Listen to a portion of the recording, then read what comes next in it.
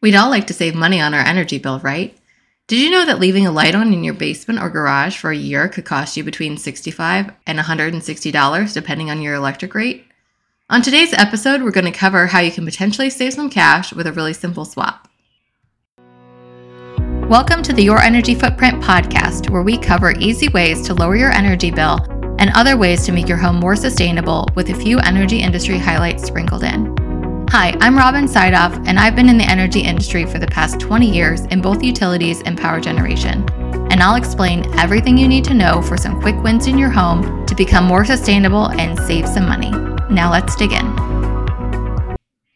When my family moved into our current home in early 2022, I was shocked by our first electric bill. I was basically pulling at my hair trying to figure out how it could be so high. $700 in March with no AC running.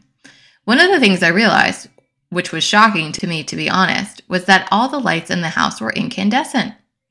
Just to note, you can't go to the store and buy incandescent light bulbs as of August 2023, but that doesn't mean that they aren't still in our homes. Incandescent light bulbs are usually rated about 100 watts. So if you think of a standard bulb you use in a lamp or ceiling light, that's a 100 watt bulb more than likely. If it's a smaller bulb, in a chandelier or a lamp that's not intended to be so bright, it might be just 60 watts. If it's in a ceiling recessed light, it might be 120 or more. I was taught as a kid to always turn off the lights when I left a room. But as an adult, it really just hasn't seemed like a significant thing to leave a light on. I've regularly left a light on in the basement or garage 24/7 if the switch isn't handy. Anybody else out there do the same? Well, now I have 3 children and a husband that are also not concerned with turning off lights when they leave a room. And the result was definitely part of my $700 electric bill. By switching out all of the recessed lights in my house from incandescent to LEDs, I estimated that I'm saving about $100 per month. To give you a more concrete example, I have 6 recessed lights in my kitchen that are basically on all day, every day. There are north-facing windows in the kitchen, so it doesn't get enough natural light during the day. When those 6 bulbs were 120 watt incandescent lights, and assuming they're on from 7 a.m. until 8 p.m., the math is 6 bulbs times 120 watts times 11 hours, or almost 8,000 watts per day. That is 8 kilowatts. And I pay 25 cents per kilowatt hour to my utility. Every day I was paying $2 to keep my lights on in the kitchen. That's almost $700 per year. But I replaced them with LED bulbs that use 10 watts instead of 120 watts, which is a little bit less lumens, I guess you would say, but we really haven't noticed. If we redo the math with the LED bulbs, it now costs me just 17 cents to keep the light bulbs on all day. It does add up to about $60 a year. So yes, I really should still turn off the lights when I'm not in the kitchen, but with the LEDs throughout the house now, I don't need to worry about it too much. I'm sure we all have lights in the house that could be updated with LED bulbs for major savings. Maybe you've associated LED bulbs with the bright white lights that make you think of a sterile office or anything other than a cozy home. I can assure you that there are plenty of options out there. When I buy bulbs, I usually choose the soft white option, which seems to give a cozier vibe. Beyond the LED bulbs, there are also more options now to control lights beyond a switch. If you'd like to install a motion sensor indoors, it's a straightforward job for a handy DIYer. The hardware will cost around $30, and you'll need a screwdriver plus a few minutes of time.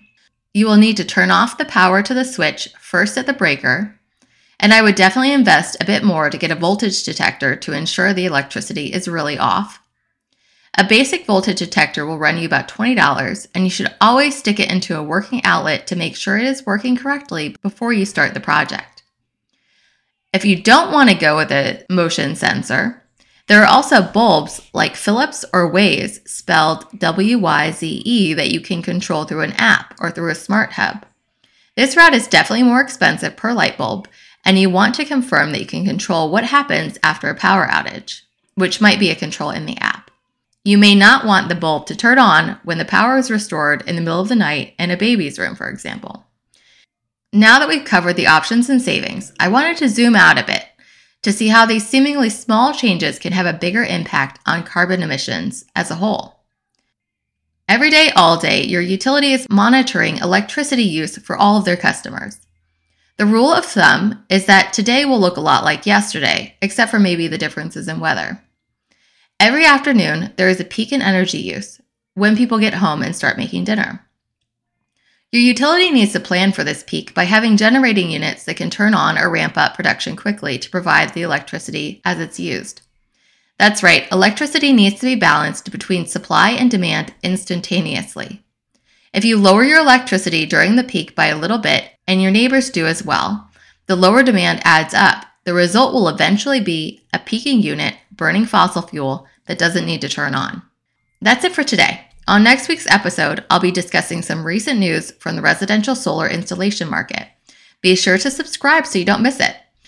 And we love feedback, so please rate and review this podcast to help more listeners find us. I really appreciate it. If you have any questions or topics you'd like me to cover, you can email me directly at robin@yourenergyfootprint.com or find me at Instagram @yourenergyfootprint. Our mission at Your Energy Footprint is to educate consumers on ways you can be more energy efficient at home, as well as how to make significant investments like solar while saving money. You can find more information for homeowners interested in installing solar by checking out the Prepare freebie in the show notes. All of our information is unbiased and based on my 20 years of experience working for utilities and as a renewable developer. We are not affiliated with any installers.